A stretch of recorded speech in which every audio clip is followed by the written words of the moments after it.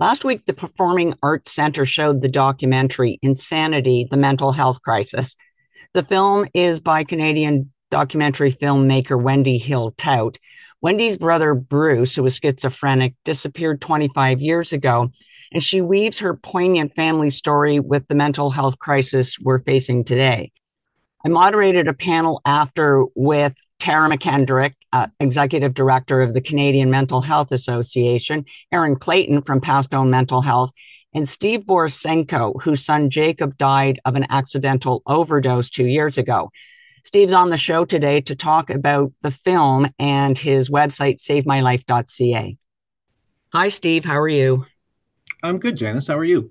Thanks for coming on and talking to me. We're going to follow up on the quite thought-provoking movie we saw recently called Insanity, the Mental Health Crisis.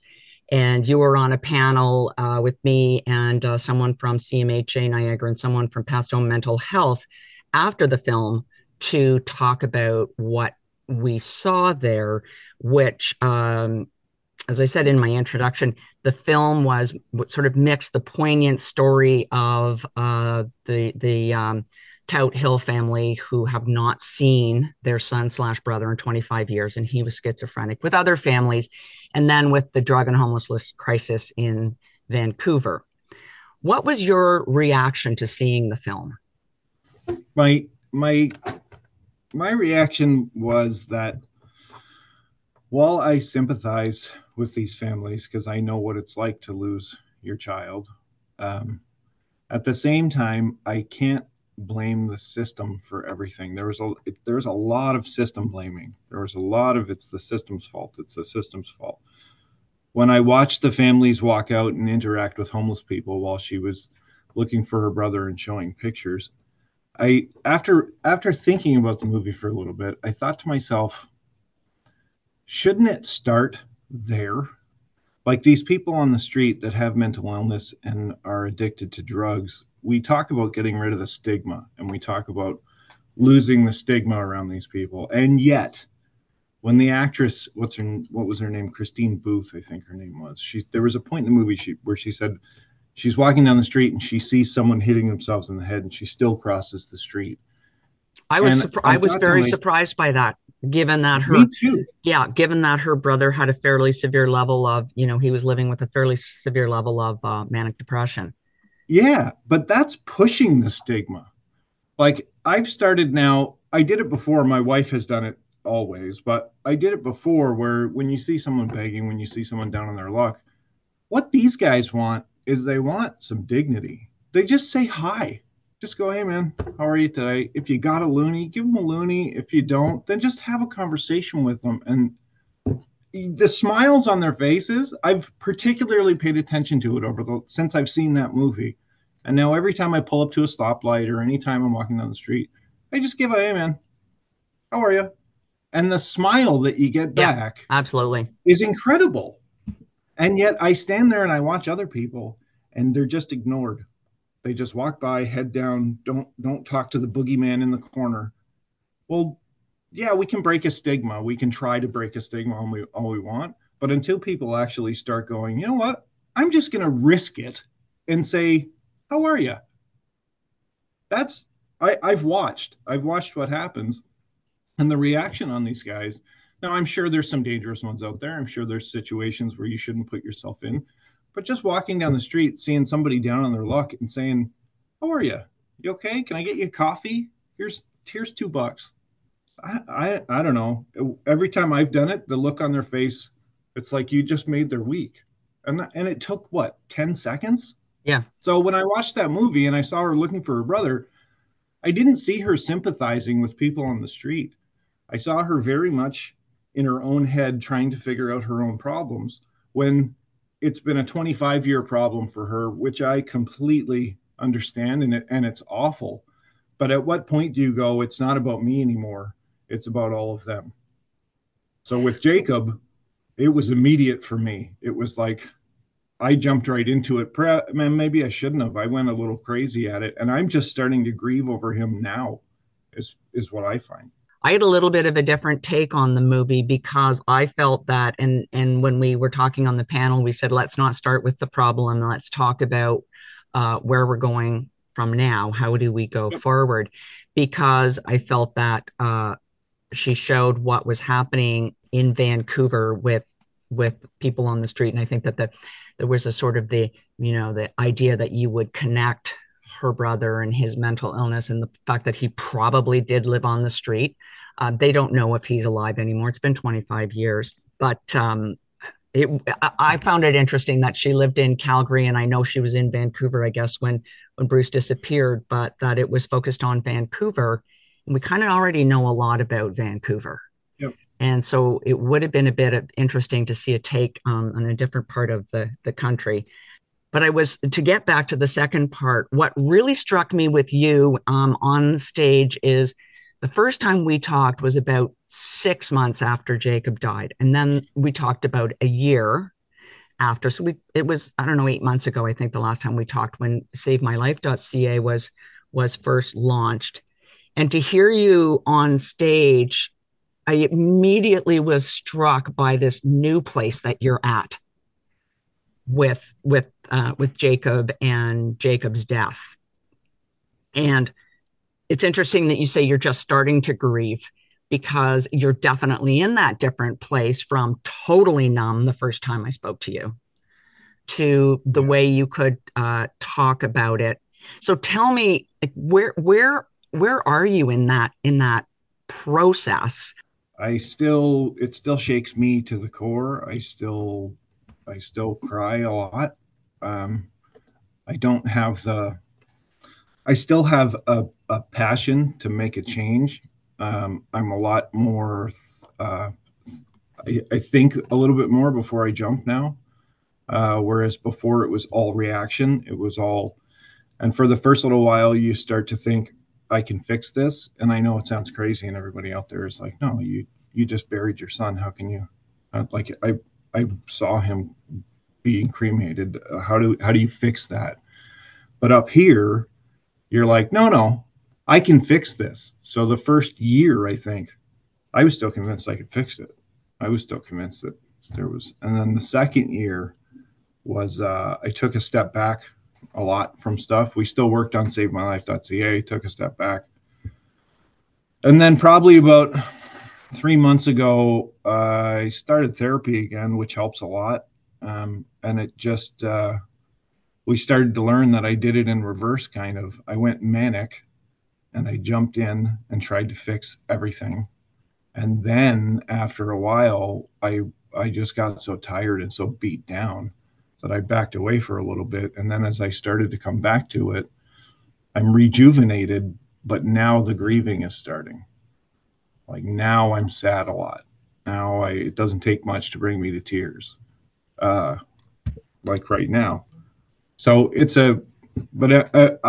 anyone who's going through this, I know there's a lot, especially, and I know we talked about it at the back, especially boys. Therapy isn't a bad thing. I know a lot of boys and a lot of men are like, I'm not taking therapy. I'm not going to. Therapy probably saved my life. Just to have somebody nonpartisan to talk through it with and bounce ideas off of so you can get a better understanding of how, And non-judgmental, right? That's and very important. completely non-judgmental. Yeah. So it's a journey. It's going to be a journey for the rest of my life. But I'm in a better spot now, but the grief is still, it's heavy. It's always going to be there. What I heard you talking about compared to, even 8 months ago was the the guilt that you're now feeling, right? Like really intense guilt. So there was guilt Yes. at first in not being able to prevent Jake's death, but the guilt that you're feeling now is really, really, really complex. And you're kind of like understanding that, maybe what Jake did wasn't I don't know if excusable is the right word, but you know what I'm getting to. Like you're really trying to take responsibility, but you're also putting some responsibility on the way Jake was living, Absolutely. You because have this to. You wasn't like a can't. one night thing. No, this wasn't. It was Jake would. Jake would he would turn to drugs when things got heavy for him. He would self medicate is what he would do. He because there were weeks and months where we would be fine and everything would be good, and I would know that because I would be urine testing him and nothing would come up and we'd be okay, and then something would happen and he would go back, and that's what happened. That he we had a family thing happen, and he went back to drugs and he went back doing it at the same rate that he had done previously. And you can't do that because when you can, after time, you have a tolerance to it. And he went immediately back to where he was when we were bad. And yeah, that'll, you'll lose your kids that way. I did. I don't know, having never gone through this. I do know that you related to the Toadhill family and in the fact that Yeah. they hadn't seen Bruce in 25 Yeah. years and It's, not knowing what happened and what you've gone through in knowing what happened and in it's, knowing that you've yeah, lost Jacob. it's one thing to have closure on that side, even though at the time I probably didn't recognize it was closure. Eventually my brain comes around and you recognize that, okay, we're not this we're not there is no hope. There is no hope. To not have that as a parent and to constantly be wondering every day, where is he? Does he need me? What's happening to him? Who's got him? What like and as a father, my instinct was always, when we were having problems with Jacob, worst case scenario. You're always like, oh my God, he's in a drug den. He's like, blah, blah, blah. When the reality of it could be as easy as he's just washing his car. But in your Right. head, you're always like, gotta protect him, gotta protect him. Evil men are after him. You go into father mode. So I can't imagine what being a father and losing your son or daughter after 25 years, the toll that would take on your mind.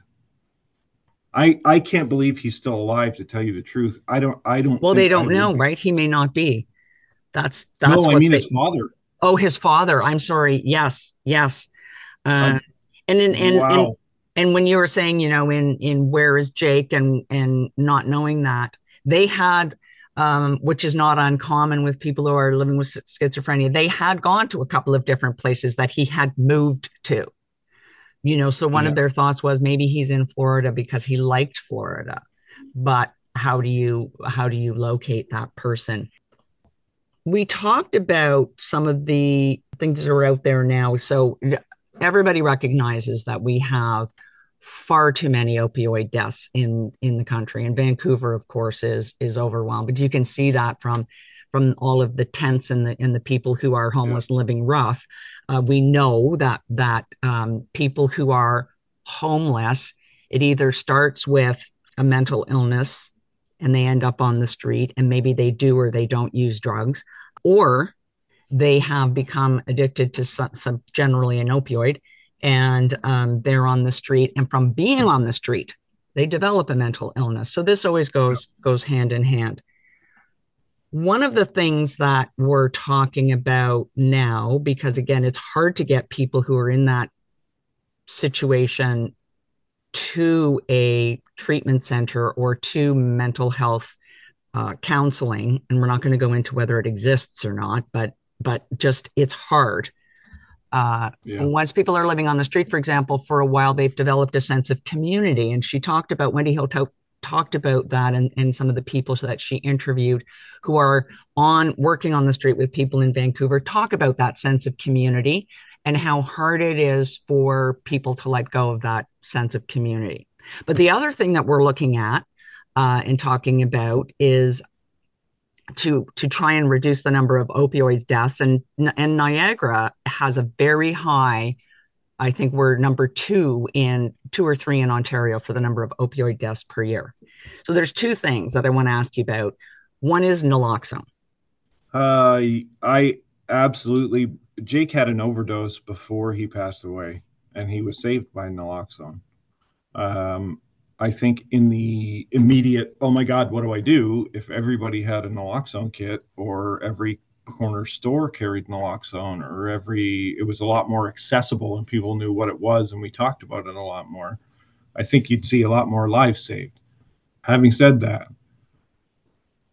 unless there's something to back up after you save their life, they're going to be out on the street again and they're going to do it again. So while you're saving their life, and I completely wholeheartedly can't say how much naloxone means to do that, I think there has to be some sort of, like, you got to back it up.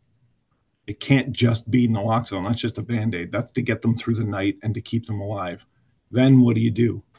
And this really is the question that I think every region and every province is looking at and going, what? Because there is no overall solution. You can't just throw money at it. You can't just, what do you do? There's so many homeless. There's so many people with mental problems. There's so many people addicted to drugs. How do you treat them all? Because we don't have enough doctors just to treat colds. How do you treat all of these people that don't necessarily even want treatment, and they feel included in their own little tent city community that is under the bridge? Now you're going to try and pull them out of that and say, no, that's bad. You don't go there. You don't belong there. You belong over here. Well, what are they going to say? They're going to go, no, I belong there because these people accept me. I think that comes back to my original point of dignity. If if everybody in society could just start saying hello, just start building some sort of, you're not a homeless person. You're A Bob. person. You're Joe. Yeah. You're Dana. I don't know like, you're not homeless and I want you to stay away from me. You're down on your luck and I want to help you. Just by a hello, just by buy them a coffee, get them a sandwich, just have a talk with them for 5 minutes and, make them feel like a human again, not like they're a beat dog in a backyard. Yeah. So I think we need both. I think, to answer the question, naloxone will save their life, but society can make their life better. Yeah. And I want to say that naloxone is Narcan. So sometimes people are a little Yes. bit confused because they'll hear Narcan and they hear naloxone. Yep. And naloxone, I believe, is a brand name for Narcan. And it's free. And it's free. Yes. And Free. people You can can just go go to shop. and as a citizen, you can go to a pharmacy and get a free naloxone kit and carry that naloxone kit. Now, not everybody is okay and feeling safe with administering a naloxone kit if they think that somebody is in an overdose situation. So the other thing is, if you say hi to a person and they do not respond, and you either don't have a Narcan kit or you're not comfortable, then call 911. Let's try things that we haven't tried before, because if we don't, more kids are going to die. And I don't think anyone is quite grasping that our kids are dying. There is no do-over. This isn't you lost your passport. This is you lost your son or daughter. Let's go to Save My Life. So again, if I go back to the first time I talked to you, you already had the ideas for savemylife.ca bubbling in your mind. And it is now a reality. And it launched, I believe, before Christmas last year, end of 2022. Yeah, it was October. Okay. So tell me about savemylife.ca. How did it come about, and what is it? When people access it, how's it going to help them? So, as a parent, when I was going through this, there's so many. It was so Jake passed away, and I reached out to Walter Sensick, who was the mayor at the time, and I said, Walter, this is what's happened. And it was Talia Storm, Walter, and I on a Zoom call. And Walter, I mean, what do you do, right? Here you have a freshly grieving father begging the mayor of a city to do something. You want to talk about politicians that dug in. He absolutely, this is what I was talking about earlier. He went, okay, I don't know what to do, but here's what we did with a certain problem that we had a couple years ago, and it moved the bar. So we're going to build a working group. You're going to go on to an open network meeting, and you're going to ask for everyone to join a working group. which I did. And so many people came out and supported it. And I was like, oh my God, this is incredible. And then we all brainstormed for a while and we talked about all the resources in the city and what's available. And to me, I was like, what are you talking about? What are you talking about? These beds? What is caisson? What is pathstone? What is ram? What is raft? These are all foreign to me.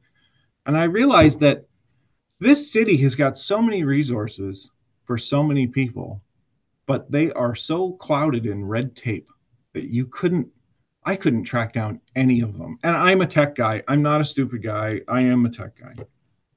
But I just on my own, I couldn't crack through it. I couldn't find it in the state of mind that I was in going through all that with Jake. I couldn't find it. So as we were talking, I was like, why isn't there a website that shows everything? Like, what, can't we build a website that pools everything together? And if it's easy, so that's where it was born. We got a media company. We got some funding from the region, and we went and designed SaveMyLife.ca, where you just answer 3 simple questions in the beginning of it, and then it will take you to the resource that the region offers up. And they're all current, up to date. The phone numbers work, the emails work, gives you a description. Yeah, it's nice and streamlined and simple. It's a great first step, I think. And so when you go to the site, people have probably seen the billboards, by the way, because there are billboards out there. So if you've There seen the is. billboard, go and check out the website because it might be something that you need to help you. When you go in, you get to pick whether you are a parent, caregiver, ally, and enter that way, or are you someone who is in personal crisis and you can enter that way. Yeah, And so then it it'll ask you if you're a family member or you're a user. It'll ask you if you're over 18 or under 18 because the resources in the region cater to that age. And then it'll ask you if it's urgent or this is something that you're looking for ongoing care. And then it will take you to you however it fits you, and then you can go through and read through. It's very mobile friendly. Yeah, it was everything that we originally thought got all the box got checked on that one. All the boxes got checked. It's been a great. We're not done, that's for sure. But it's been a great first step, and we've heard a lot of great feedback from it. We're trying to get it into the schools for September, so there's posters and media in the schools, so kids can start using it and they can be more familiar with it. And it's not such a it's a weird subject to talk about, right? Kids don't like talking about with their parents. They don't want to think they're going to get in right, trouble. They're right. going to get Yeah. And in this is trouble. anonymous. They can access anonymously. So Absolutely. Yeah, yeah, completely anonymous. yeah. Yep. Always a pleasure, Steve. Thank you so much, Janice. Always a pleasure.